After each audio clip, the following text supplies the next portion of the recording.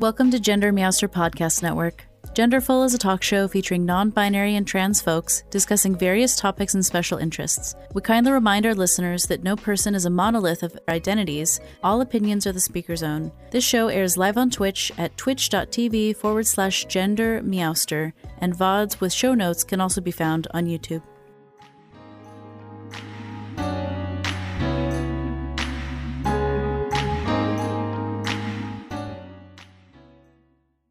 Hello everyone, I am Gender Meowster and I use they them pronouns.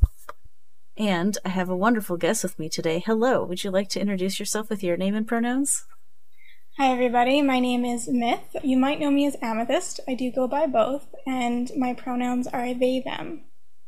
Yay them. Yay them. I don't know why I'm feeling punny today, but I am. Well, I am so grateful that you wanted to hang out today and talk about cool stuff. Yeah, thank you for having me. It's so exciting. When am I not feeling punny, Meowster? Mirror me ass. Maybe when I'm actively asleep. So, I realized that you are a human being in the world that exists when you did a cool tweet. Yes. And I want to share the tweet, but first, maybe could you just tell us a little bit about yourself? What do you do when you're not here on this talk show? What does your life look like? What do I do? And vibe and exist is totally an answer. Yeah, I vibe and exist. The past year has been hard on everybody, so I've been mostly surviving that. I am a writer, and when there's not a panini going on, I'm a public speaker, and I mostly write and speak on autism and neurodivergence and disability rights. So that's my realm of where I usually do my work. As a person, I am a huge nerd. I'm a big bookworm. I'm a writer and just for fun and pleasure, picking things, and I play a lot of role-playing games online with my group of friends. I'm currently running 2 campaigns. One is like loosely 5e D&D, and one is a Phoenix Dawn Command campaign, which I managed to like jury rig to work in Roll20. It's nice. Really not intended for that, but I managed to make it work. And otherwise, I am just vibing with my cats. That's so cool. I love that for you. Yeah. I am a Twitch streamer, and I have a really cool Discord community, and I'm also like autistic, ADHD, neurodivergent, invisible disabilities with chronic pain, trans, non-binary, transmasculine, like all the things. So I spend a lot of time at home with this cute cat Nepper Kitty who's on screen, and my wonderful wife, Trans Capybara, who's working very hard in the other room and also lurking in the stream. This is what I do. I like hang out and have conversations with people about gender, and it's like the coolest job ever. It does. It sounds like the coolest job ever. We were playing, so my stream birthday was last week. A week ago today. So we're a year and 1 week old now, the stream. Congratulations. Thank you. It's really cool that we managed to get this far. And so we played Night in the Woods, which I don't know if you've heard of that game, but it has lots of portrayals of mental health and things. But there was this line where the main character, May, runs into the video store and is talking to, I don't remember which character was behind the desk, if it was the bear character or the deer, but says to the character, like, oh, who was that? Oh, it was this video historian. It's like VHS historian. And May was like, how do you get a job like that? And the historian says, it sounds like the kind of job you get when you don't need a job. Yeah. And I was like, it's too real. Yeah. It's so funny. To be privileged enough to just soak in your hobby all day. Yeah. So, anyways, for some reason, I laughed really hard when we got there, because I was like, I have this because, like, disability and autism, and thankfully, like, Capybara is a software engineer, so, like, she pays rent, and I can be disabled and be of service to people on the internet. But it'd be cool to one day have enough income to support us so she can retire. Yeah. No, I get that.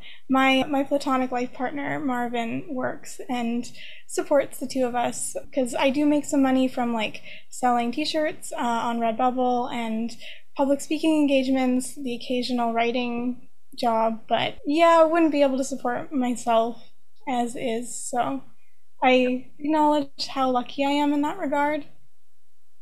Yeah. And it means that we get to do things like make cool content and art that changes people's lives for the better. Yeah. Sometimes it can feel like with everything that's going on and all the people in the world, what I've done is small. And sometimes even the feeling of not enough, but I do know that there are people who have had their lives positively impacted by my videos or my writing. That's really cool and humbling. And Josen Star says, that my videos were important in their case. So that's totally a good example. Being reminded what we do matters. Josen has been a guest on the show before. Whoops, I was trying to fix my camera. Popped up there. Josen was our episode 3 guest, and now we're in episode 22. Ooh. Yeah, we talked about gender abolition. It was a great talk. If you ever want to geek out about that for a while, it's on YouTube on a playlist. I can send it to you. Yeah, it's wonderful talking about all of that stuff. But today we're going to talk about like autism and neurodiversity and all of those things.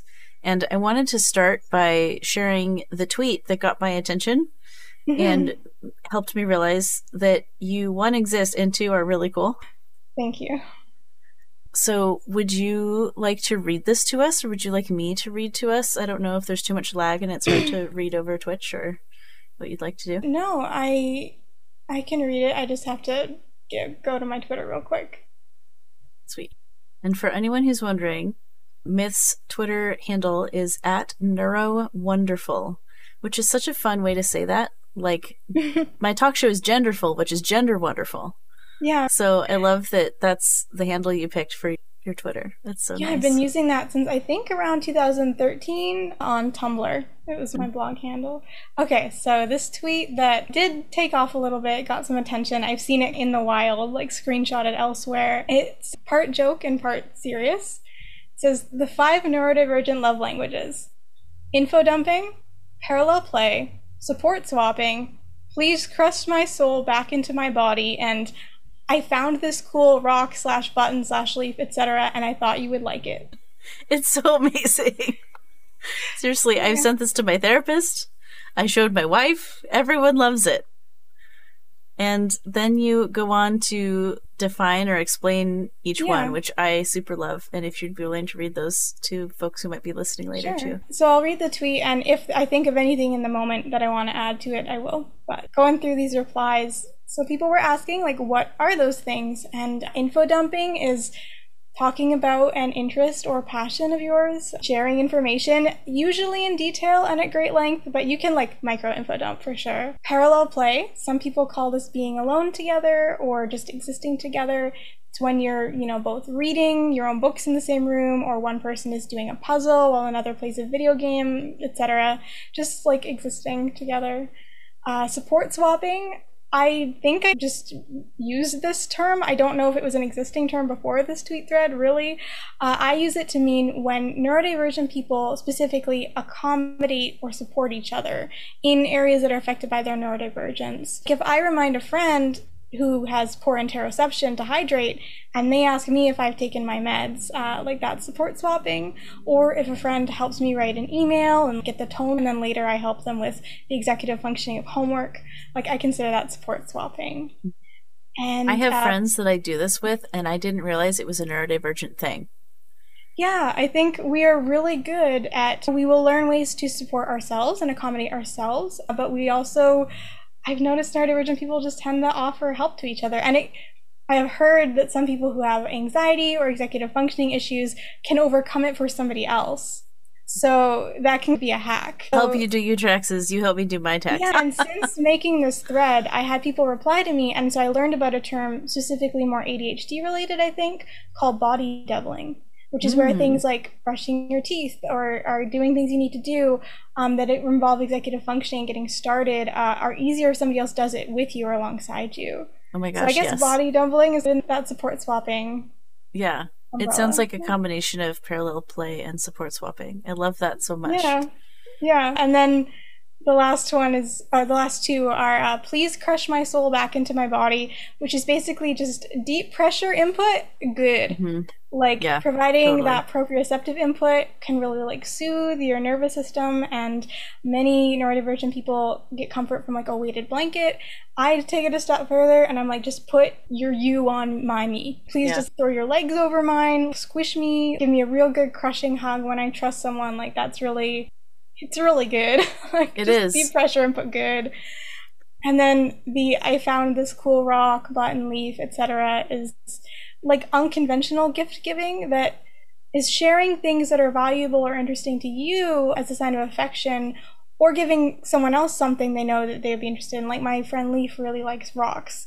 So if I find a cool rock, not even like a tumbled stone, but just like a cool rock somewhere, I'll probably pick it up and think of them and give it to them later, because neurodivergent people might have interests that neurotypical people might side-eye, or if not, like disapprove of, just think is a little odd. But if we give you a leaf or a rock or I don't know, a cool stamp or something, like, it's an expression of affection, and even if it's a little odd, it's, I think, just as valid. Totally. It's so wonderful to see this tweet and the thoughtfulness that went into it. And I just think it's really cool that you want to like hang out and be my guest today. So thanks for talking about more of the stuff. I feel like during pandemic especially, neurodiversity has become a special interest, because like I discovered my own autism and ADHD because I was home a lot, and so I wasn't masking anymore. Oh, yeah. And then I'm like, oh, that's what's been going on? Wow. I'm thinking that might not be an uncommon experience, honestly. Yeah, no, yeah. I think a lot of people have had that. And so it's my wife has been out as autistic for a couple of years now. And I think she realized she was trans by realizing she had what used to be called female autism. Now there's like all kinds of problematic ways that's a whole thing and blah, blah. But she realized her gender because of her neurodiversity. And so she helped me process me coming to terms with being autistic and telling other people in the world that I'm autistic, because there was all this fear and there's so much, I don't know, stigma around it. No, I get that. I totally get that. And I think it's so wonderful that you could have each other for that. And I have been the friend who is helping somebody who as an adult is going through it and realizing they're neurodivergent or autistic. So I've been in that position that Capybara was in, and I just feel very happy when I get the chance to do that for somebody. Yeah. I also just want to say, like, stretching and stimming and, like, self-care is totally allowed on this podcast. So if you need to do a thing, please don't feel like you have to mask to talk about neurodiversity. It's good. Thank you for that. And it always feels more welcome to have that. I do still, as much as I talk about how it's good to drop the mask when you can and how you should stim if you need to, I still have this, just, it's so ingrained in me where I try to sit still, especially when I'm, like, talking with my mouth with people. But I definitely, over the course of this conversation, you'll see me start to stim with my hands more, maybe rock a little bit. And it's not that I'm not actively trying to mask, it's just, it's so ingrained in me at this point to be charismatic, to do the facial expressions, to do the tone of voice. And there are times when I can relax a little bit, and I think this is one of those times. Be a little bit more myself. No. Doing heart hands. Sometimes I wiggle around so much I keep having to move my camera because I hecked it up by stretching. Yeah, that's amazing. It's all good though. Cool. Here's a fluffy question I came up with at some point. What is your favorite parallel play activity? Like I said, I'm a big bookworm, so I really like when you're in the same room with somebody and you're both reading something, like comics, you have a book, whatever. One of my fondest memories from a trip I took to LA, and I stayed with my friend Nick there, is that we had gone to a bookstore together, and then we just spent some time with what we had gotten, just reading in the same room, just having quiet, like, decompression time. And it's funny that in this, like, huge city with lots of fun things to do, and I did lots of fun things on that trip, that is a memory that really stands out to me, just because Nick's a good friend, and I just really appreciate having somebody who gets me in that way and can enjoy that kind of parallel play. I love that. We're being rated. Yes. My wife and I, the other day, I think she was like sorting pictures on her computer. She has like decades of photos that needs to be archived appropriately. And I was like playing a video game on the TV with my little like Switch dock or whatever. And so we're just both sitting on the couch next to each other doing our things, but it was so nice. And like sometimes I'd reach out a foot in her general direction. Like how little Neferkitty here, sometimes she'll be laying on one of us, but then she'll just reach one paw out to the other one to just set it on you. She likes to make sure she's cuddling everybody. It's adorable. Cats are masters of just existing together in the same space.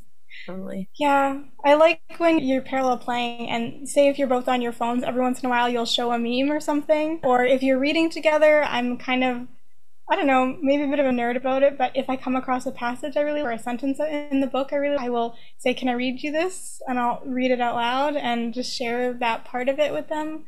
So just that existing together with like periodic moments of sharing, I find really comfortable. That's so nice. I love it so much. Let's talk a little bit about gender. How has your relationship to gender evolved over time? Such a big question. Totally. The family I grew up in I didn't have a perfect childhood in a lot of ways. In some ways it wasn't a good childhood.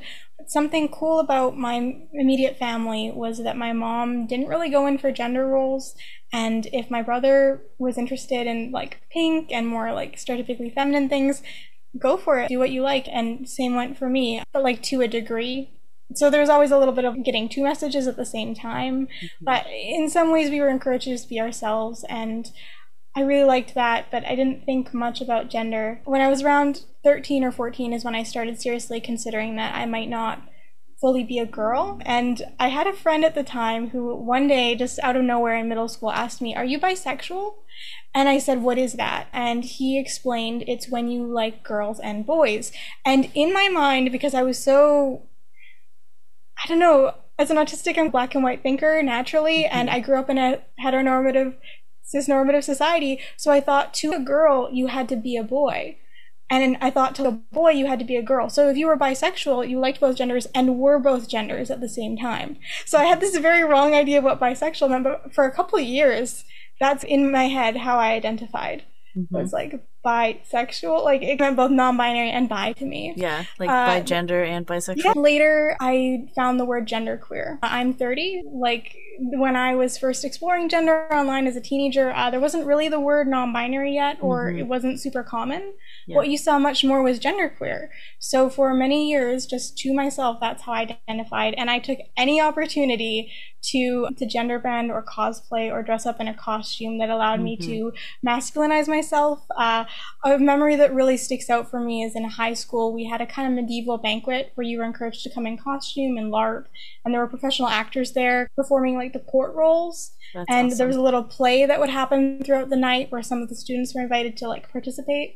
And I went as the squire to my friend's night, and I went as a boy with the hair slicked back and the shirt and the belt and the sword. And then part of the plot of the evening, which we did not clear with the adults, and so we just started performing in the middle of this thing, and they couldn't stop us, was I'm revealed to be a woman in disguise. Like my friend actually pulls my shirt open, revealing like that my chest is bound, and I'm like 17 at the time, just totally dramatic and into it. And there ends up being, the evening concludes with my character being judged by the church and like put in the stocks. So like just, I really enjoyed playing with gender, and even when I didn't have a very complete or accurate picture of what like transgender was or what genderqueer was, I really always enjoyed the chances I had to play around with it. And I was always very into stories of Tamora Pierce's series, Alana, who was a young woman who pretended to be a boy to become a knight. And then thinking back, it's so obvious that I was so upset when Alana is revealed to be a woman. Like around the third book in this young adult series, and she begins to be called a woman and treated as a woman. I just, something about it was disappointing to me, and I couldn't put my finger on why. And I really liked the movie Mulan as a kid, Disney's Mulan. But again, there was like this sense of almost disappointment with how it turned out, not because it's a bad story or anything, just I was projecting and something wasn't quite coming to fruition the way I wanted it to. And now I understand those feelings to be like that I'm loosely like trans-masculine aligned. I think that's how I would place myself these days. Yeah. So that was an expression of that. And then really my special interest basically in gender took off around 2014, 2015 era Tumblr when I was on there. And when I first came to Tumblr, I did make some missteps. I said some things that I now cringe look back on, and it just makes me so grateful for the really lovely people in the community, many of whom are also autistic, who took the time to explain things to me and to explain terminology, and yeah, it gave me resources that really sparked an interest in gender in general, different cultures, gender, and things like that. And now here I am. Here you are. Wonderful. Neuro wonderful and gender wonderful. Yes. I love it. How does being autistic inform your gender? I have lots of thoughts on this, like the crossover between the Venn diagram that is autistic and the Venn diagram that is like some gender beyond cis. And so I would love to hear your thoughts on it. Yeah, so sorry if you hear the plane going overhead. I recently wrote a piece for the book Sincerely Your Autistic Child, which is a collection of essays from autistic adults written to the parents, the hypothetical parents of autistic children, like what we wish our parents would have known. And my essay in particular was on gender and sexuality a little bit, but about how autistic people are more likely to identify as anything but cisgender.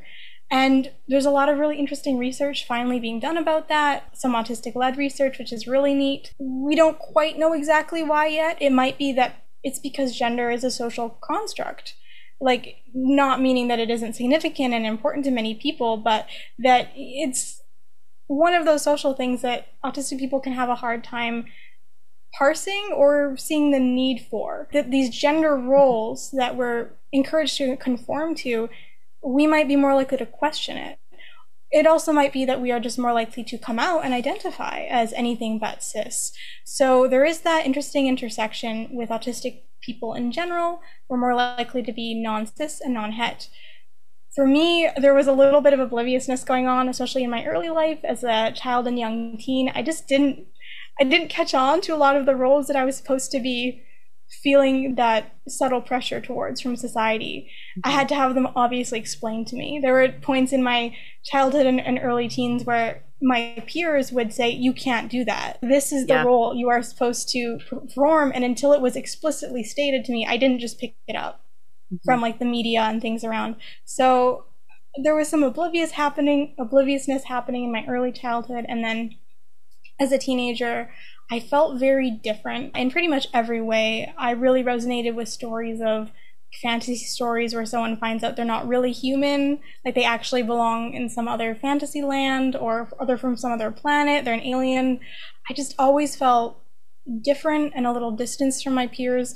And so I didn't have words for autism. I wasn't diagnosed yet. I didn't even really know what autism was. I didn't yet have words really for like transgender. So I just felt like there was something very weird about me, and it all got lumped in together. And only later in life did I begin to attempt to pull that apart and figure out like what parts of me that feel so different as gender, what part of it is neurotype. And the answer was that some of these things are impossible to untangle or pull apart because they're so linked. I do feel like, in a way that I'm not 100% sure about putting words to yet, being autistic and the neurotype I have does definitely influence my perception of gender. Sometimes I feel like it makes it a little bit difficult for me to pin down my own feelings. I am the kind of autistic person who tends to want facts and like objectivity, and to be able to make a pros and cons list, or to be able to categorize things. And taxonomy is really important to me. Having words is really important to me. So there was a time when I would get really frustrated around that 2015, 2016 era Tumblr learning stage, because I found these different micro labels and none of them were quite right. And I was feeling like maybe there was something wrong with me again, like that if I didn't quite fit into anything, is it possible that I'm even too weird for, being non-binary? But now I understand more that for some micro labels like Demi Boy or Gender Flux are very useful and validating, but for others, it's just none of them quite fit. And so I've come to the place of being okay with just the general terms of like trans or non-binary or genderqueer. I'm okay with that these days, and I put less pressure on myself to to fit into a box that might be super comfortable for someone else, but isn't quite right for me. Yeah. So when we were doing sort of our pre-interview, like what are some things we might talk about, you mentioned this phrase autogender, A-U-T-I, gender. I've never heard of that. What is that? Can you tell us more? It's funny that I just said no, microlabels don't really apply to me, but this one kind of does. This is an interesting term. It is obviously related to gender. Some people consider it a whole gender in itself, and some people consider it more of an adjective. Like you could be autogender trans or autogender trans masculine, or you could be autogender agender. It was coined around 2014, I think, by two blogs on Tumblr. One's URL was Autism Gender, and one was Esperance Girl. I don't know if either of those blogs are active anymore, but they were the ones who coined it through a blog called MOGAI Archive at the time. And the definition is, it's a little bit encompassing because it's going to mean a little bit different thing to each autistic person who resonates with it, but it's when your autism and your neurotype so directly or all-encompassingly affects your gender, your concept of gender, your understanding of what gender is, that you can't separate your autism and your gender. It's like your autistic sense of self and being is innately connected to gender and or influences how you understand your gender. For me, I would say, yeah, autogender fits because I feel like my autistic brain, my autistic experiences I've had in my life, and just my natural way of being do influence how I understand my own gender, how I grasp gender as a concept. And I do tend to use it more of an adjective, that I am autogender, non-binary. Yeah. I like that. That's so cool. I'm thinking about people in my Discord server community who may fit some of these words. I'm noticing that I don't know if I've met a trans person who's not neurodiverse. Like, maybe there's a neurotypical trans person that exists. I don't know if I've met them. Legend tells that they might be out there somewhere, but I've certainly never met a completely neurotypical trans person. I'm just saying. Yeah. It's a really high comorbidity. There really is. And allegedly, I have a friend who has a friend who knows a cishet autistic person. I believe them. I believe that if they say they are, but it seems pretty rare too. That's so funny. So a lot of people join the Discord and we have all these like questioning roles for folks to figure out stuff, figure out gender, figure out neurodiversity, whatever. And so we call it eggs hatching or eggs cracking. Like, so many people come in and they're like, I'm trans. And then they realize, oh, I'm autistic too. Or I'm autistic. Oh my God, I might be trans or gay or something. And it's fun. Yeah. It's really fun. It feels rewarding to be holding a space where people can feel comfortable enough to discover themselves more deeply. Yeah, I like that joke too, that some trans people say that they have a trans beam, where they will trans their friends' genders, because as your friends get to know you and you talk about gender, they might learn things that they hadn't learned before and realize that they themselves aren't cis. I joke that I have that, but with autism.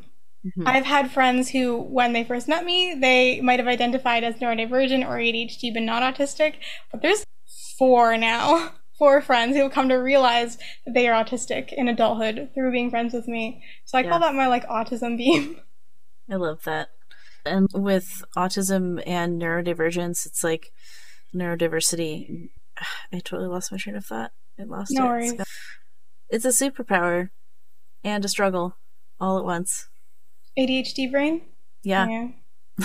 No, I get that. I can run a D&D session, have a million things going on in my head at one time. Somehow ADHD has all these tabs open and it's working. But then someone like asks me a question. And I forget every English word I've ever known in my life. I drop all the balls. That's right. It's the same. There was a while that I was streaming 2 D&D campaigns I was running on Twitch, both of them every week. Monday and Wednesday, I had different campaigns I was running, completely different groups of people, and it ended up being way too much juggling. So I had to slow down. No, and knowing your limits is really important. Running any campaign of people who haven't done it might underestimate a little just how much it takes out of you.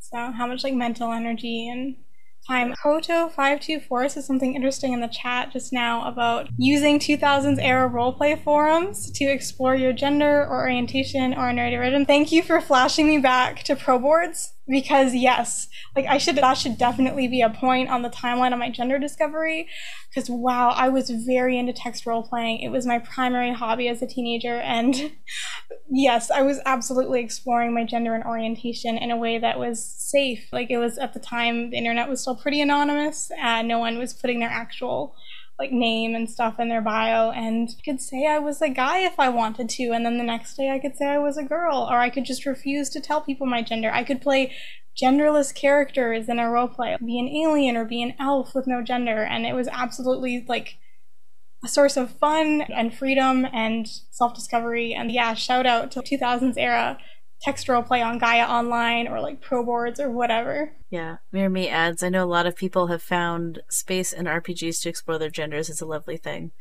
Yeah.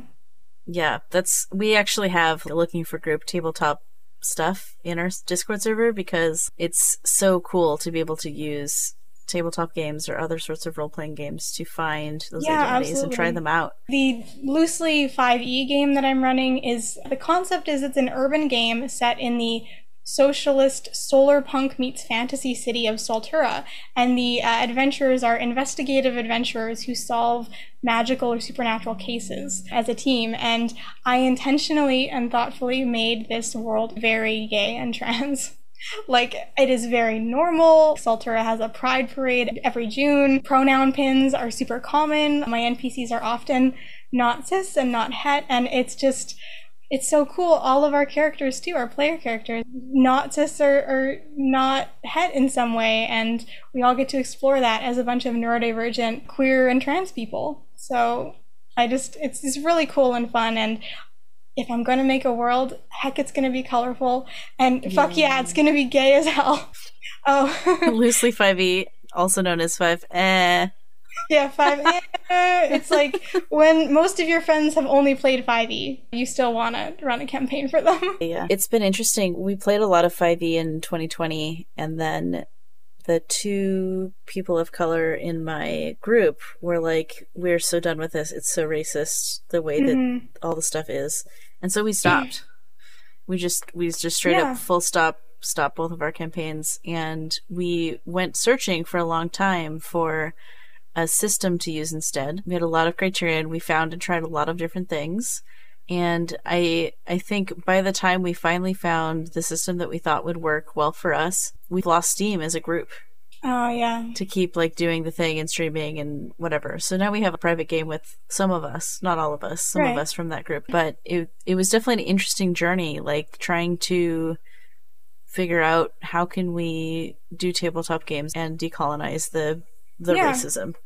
Yeah. If you don't mind me taking a little tangent away from like autism specifically, in my game I reworked quite a few of the races. So I did away with a lot of the all of the anti-indigenous racism usually associated with orcs and goblins. In fact, orcs I really swung the other way, and I made them based in Viking culture specifically, and with dwarves because I know that's very fraught with like ableism and people who have dwarfism. There's all these mixed feelings about dwarves in fantasy. I instead made that race the Oramos is what I named them, and they are like kind of mountain goat people. So they build their homes like into the sides of mountains, and they mine for ore and have a lot of the same like mechanical traits as dwarves, but the Oramos also get like cute horns and hooves, and they crave that mineral. And then like I had goblins be recent arrivals from the Feywild who are new to this world, and they're not like understood to be monsters. Like, they're just different. They're just little friends who have very like cooperative societies that are like matrilineal, and they're polyamorous, and I like project all of my own interests into these colorful little friends. My goblins are like an array of rainbow colors, and I just made it so there are no evil races in my D&D game, and wrote a lot of my own lore when it comes to the different races and classes to avoid as much as I could. And all of my players were on board with that. So it's worked out well for us. But what you did and what your party did, your table, is totally valid too. Like, I understand is totally wanting to divorce from Wizards of the Coast and just not have anything to do with that system. I feel those feelings too, right? Yeah. So I get it. There's the added layer of challenge where there's something about my brain that makes it really hard to read books and learn the new things. And like, I learned D&D by listening to D&D podcasts for a year before I ever played. Gotcha. And so it's been harder to find like recordings and things I can listen to and systems that I can learn by listening or watching, because I just cannot get myself to sit down and read a whole book. And there was a while where we were doing a bunch of one-shots of a bunch of different systems, and it was so stressful because it was like, I have to learn a new thing every week. This is so much. Oh my God. Yeah, that's a lot, especially depending on the complexity of the system you're using. Yeah. So I've made a lot of friends in the sort of indie tabletop realm who will make a character with me. We'll sit down and make a character. And I've just told them, I just need help because I'm overwhelmed and I want to play, and also my brain, though. And so I've been really delighted, especially by my friend Logan, who is another guest. Incan Stories is his handle on the internet, but he makes sweet little games. And so I think I follow him on Twitter. Yeah, actually, we're like buds now. It's really cute. We're gonna do a home game of Wanderhome this next month. I had to schedule like 3 or 4 weeks out because I've got a kid parenting schedule this summer that's a little more complicated than usual when school's in session. Anyways, it's like Logan and I have sat down at 10 p.m. my time, which is 2 p.m. the next day, his time down in Australia, and have made characters at 10 o'clock at night so I can play Wanderhome with him. Because it's like a really cool system, and my brain is just like, the things. So it's a great system. You should totally try Wanderhome. Yeah, I have my eye on it. I absolutely will. It's so great. So yeah, it's been cool, like, getting to know people in, like, indie tabletop Twitter. Yeah. I have a couple friends who introduced me, to more and more indie games and really got me the taste for it. Phoenix Dawn Command is technically an indie game. It's a role-playing game that uses tarot-sized cards instead of dice. And it's like a board game meets a role-playing game. And I really enjoy it. It's a little bit of a wild concept. You're magical superheroes who level up by dying. And you have 7 lives and to live and make a difference and fight this evil in the world called the Dread. And every time you come back, you're a little more powerful. But when you die your 7th death, that's it. So I really like Phoenix Dawn Command. It's neat. It combines a lot of my interests. There's a little bit of fantasy horror in with what you're fighting, and then there's the magical superheroes aspect. And yeah, I just really like Phoenix Dawn Command, and that's my shout out to Together Studios, TWO. Together, and Phoenix Dawn Command. If you're interested, look into it. I'll add it to the show notes. That sounds really cool.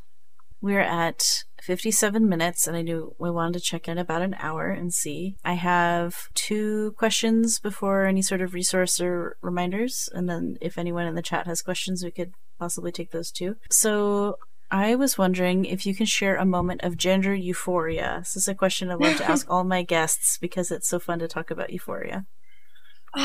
I have experienced a lot of the classic ones, like the moment you first put on a binder, which my first binder was a gift from my friend Leaf, and that was quite something for me because I am such a huge nerd. Whenever a friend or my girlfriend kind of compares me to a character that I like and admire, I get gender euphoria. Like, a couple of times in my life, people have told me I'm a little bit like Milo Thatch from Atlantis, and he was like peak gender feels for me as a young person. So I really like that. And then getting to play as a GM, I get to be a bunch of different NPCs, and I do feel gender euphoria when I play a few of my male or transmasc NPCs. One in particular named Justice, who's this tiefling who uses a wheelchair like I do. I'm a ambulatory wheelchair user, so I can walk with a cane, but I also sometimes use a chair. And when I get to be him and describe his cool outfits and talk in this slight British accent, I really like being Justice. And I guess just having my gender validated is still a little new to me. I've been socially out for about 2 years, and with the group of friends I play D&D with, everybody has been so consistent about using my pronouns, and they've always really respected my gender. And if anybody ever does accidentally make a mistake, it's very rare, and they quickly correct and move on.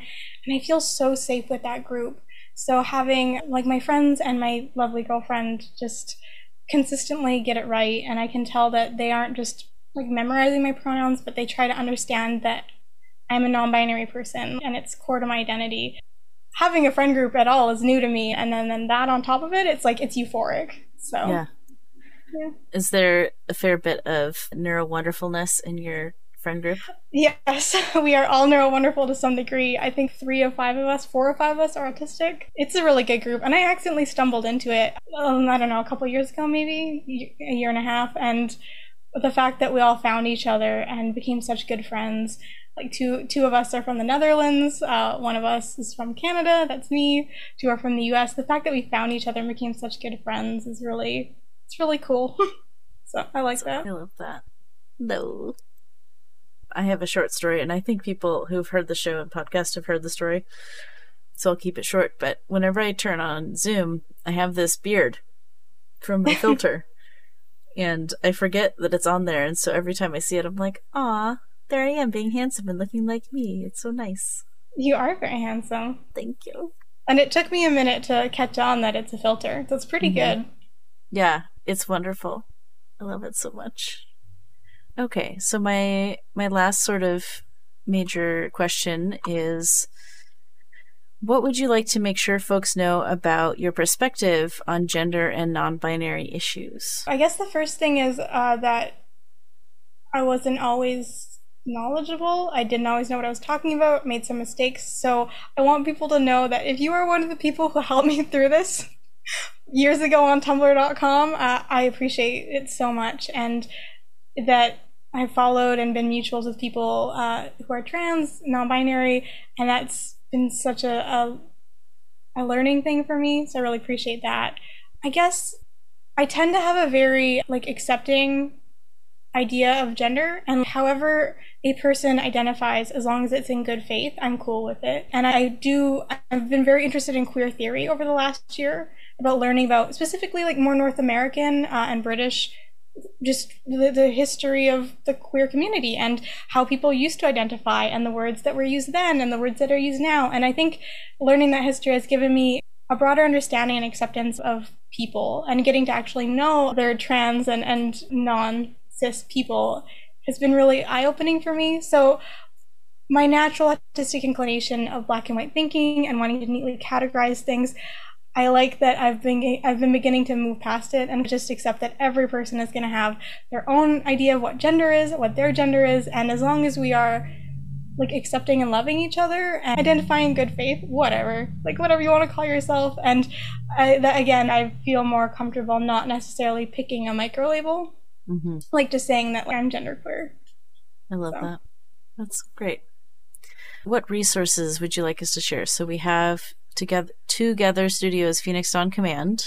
In terms of cross promo, we have your Twitter and your 2 books that you have essays featured in. Is there any sort of resources you want to talk about? Oh boy, I guess specifically to autism.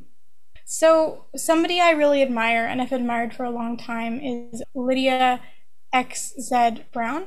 They are a non-binary Asian American autistic activist, and their work was really formative for my understanding of autism and autistic justice and disability justice. They're also an attorney, but also they were one of the first publicly non-binary autistic authors and activists that I saw, and I admire them so much, and I think that their work is really thoughtful and well written, but also accessible to people who aren't necessarily well-versed in academic language. So I recommend their work to anybody. And then I guess just on Twitter, there's the Actually Autistic hashtag. So if you are one of those people who over the course of this last year, you might be thinking, oh, maybe I'm not as neurotypical as I thought. I find that one of the best ways to learn and share with other people who might have similar experiences is just going straight to the source of other autistic people. So absolutely. I think that while it's a big tag and there's a lot of people in that tag, you can find some good resources and also just see what autistic people say about themselves and their experiences. And if that happens to resonate with you, then that's what you honestly want to look into. The meme subreddits for autism and ADHD have been such a huge awakening for me. Yeah. And I know it's just like autistic people shitposting about being autistic, but like actually though, it's very helpful. It's such an accessible format, and it's not as intimidating as like a big long blog post that uses a lot of medical terminology. Like you're hearing interoception and executive functioning and apraxia. You're like, what's that? But memes are a lot more accessible and can be a really good way of learning. Yeah, that's so fun. Oh my gosh, can't believe how much I've learned from memes. It's wild. That's me with the like meme kind of subreddits for trans people and non-binary people. That like cracked me real good a couple years ago. Yeah, totally. Yeah, we have one post from the chat. It came up during, I guess, our parallel play talk. Does parallel playing single player games together count? Absolutely. Yeah. That's as long as you're in the same general area and just doing your own thing. I think that's totally parallel play. My partner and I do that. We both play Animal Crossing New Horizons at the same time. He'll be on the television on our like main Switch, and I have my own little Switch Lite. And I'll just be like in my beanbag chair. He's on the couch, and every once in a while he'll say, "Oh, I got this like giant shark or something," or I'll say, I forgot it's the bug hunt today. So totally parallel play. I played a lot of Animal Crossing last year. So much Animal Crossing. Yeah, I got really into it. Actually, I think I've eased up to playing maybe like every other day, but into March, April of this year, I was still playing every day. And I was one of the only people in my friend groups who were logging on every day. So it was a real source of comfort for me over the past year. There's a special form of grieving that happens when you feel a special interest starting to slip away. Oh, a moment of silence for all the special interests and hobbies that I've had and started, and then fond memories, but I don't touch them anymore. Yeah. Yep. It's so interesting because when you're in it, you're like, I'm going to do this forever. Yeah. This is for me. That's what my brain says. This is it. This is my forever thing. And then there's some switch happens and I'm like, I'm over it. I'm done. For me, there's some interests that I have had my whole life and they become core interests of mine. Like I'm a hobbyist herbalist and I grow my own herbs on our balcony here in our condo. I've been into that since I was 13. Like that's been a special interest for me, along with like mythology and folklore, cats. But then there are the smaller things that come and go. I'll be really into a certain video game or a certain kind of crafting or whatever for a while, and a certain show, and then you feel that it's like new relationship energy, but for an interest, you feel it begin to fizzle out. Yeah. Sometimes they stay in your life and become like beloved friends, and sometimes you say goodbye. You kiss the special interest goodbye. Yeah. I feel like cats and video games are always going to be special interests, but like the specific video game is going to change a lot. Yeah, I get that. For me, right now, I'm trying to finish up Divinity 2, or Divinity Original Sin 2. But like it's fizzled out for me. Like the special interest isn't there anymore, so I'm like pushing through to finish it. And I'm lying in wait, waiting for my next like video game special interest to come along. I know it'll happen. Yeah. Miramu says that's a big game to actually finish. Yeah. And I tend to want to do all of the side quests. So me too. It's just taking me I always want to do all the things. I don't want to miss out. What if there's a trans person in the game and I don't find them because I didn't do the side quest? I found a couple gay couples. So I take screenshots and send them to my girlfriend when I do find some gays. I love it so much. Oh, that's so fun. Yeah. Have you ever played Breath of the Wild? Yes, I've only gotten to that first village that you get to. That's actually my plan for when I'm done Divinity Original Sin 2, is I'm going to get back to Breath of the Wild. I was really enjoying it. I bought a Nintendo Switch just so I could play that game, and even though now I have multiple games for the Switch, I still think if that's the only game I ever own for the Switch, it would still be worth it. Yeah, it's an incredible game. Yeah, it's gorgeous. I love that early stage where you haven't gotten any villages yet and you're just on your own. You're just climbing cliffs and you're just crafting delicious mushroom meals, and it's just silence and nature, some birds occasionally. Yeah, it's great. I recently finished a challenge run where I beat the whole game with 3 permanent hearts on hard mode. Oh my gosh. Because I'm that person. That's so much. I'm out here like I barely know how to switch shields, but you're doing that. Well, but I played so many other games in between some of the streams. I would forget. I would forget how the buttons go, and I had to relearn it again and again. Oh, That's yeah, one I have of that the pitfalls too. of being a variety streamer is you forget all the buttons, and you spend the first 30 minutes of your stream remembering all the buttons. I'm not a variety streamer, but yeah, I am dyspraxic. So going between games can be a challenge. It was really fun last week to only play one game the whole week. And just have that consistency. I know how to do all the things. It's great. Brain likes routine. It's true. It's true. Yeah. We had some guests come visit. Everyone's super duper all the way vaccinated. We had a guest come visit, and it threw off all my routines. And we didn't hard boil our eggs on Sunday, and then we didn't have breakfast for a week because it was we forgot to do this thing. It's I have to design the system of how my day goes, or everything goes awry because my executive function is not great. Yeah, yesterday one of my sessions that I GM ended a little early, and it just, my whole day was I don't know what's happening. I don't know where I am. I made it work, but I totally get that. Even a small change to the routine can really throw me off. This is super fun, and I've run out of questions to ask you. We could totally just sit around and talk about whatever, but I also know, I'm feeling my blood sugar do this because I haven't had lunch, but not a lunch. Oh yeah, you gotta have lunch then. I will not keep you too long then. And this is so much fun, and I wish we could just talk for hours and hours. Yeah, this has been good. I'm glad we could meet, and that I got to learn about your very cool Discord and your very cool Twitch channel, and that we are aware of each other's existence now. Yeah, thank you so much for being on the show. This has been such a delight. Thank you for having me. And yeah, I look forward to hopefully more chats sometime on Twitter or Discord or in a voice chat or whatever feels cozy and awesome to you. Yeah. Yay. And thanks for having me, and thanks for being here, everybody who's in chat. This was really fun. So fun.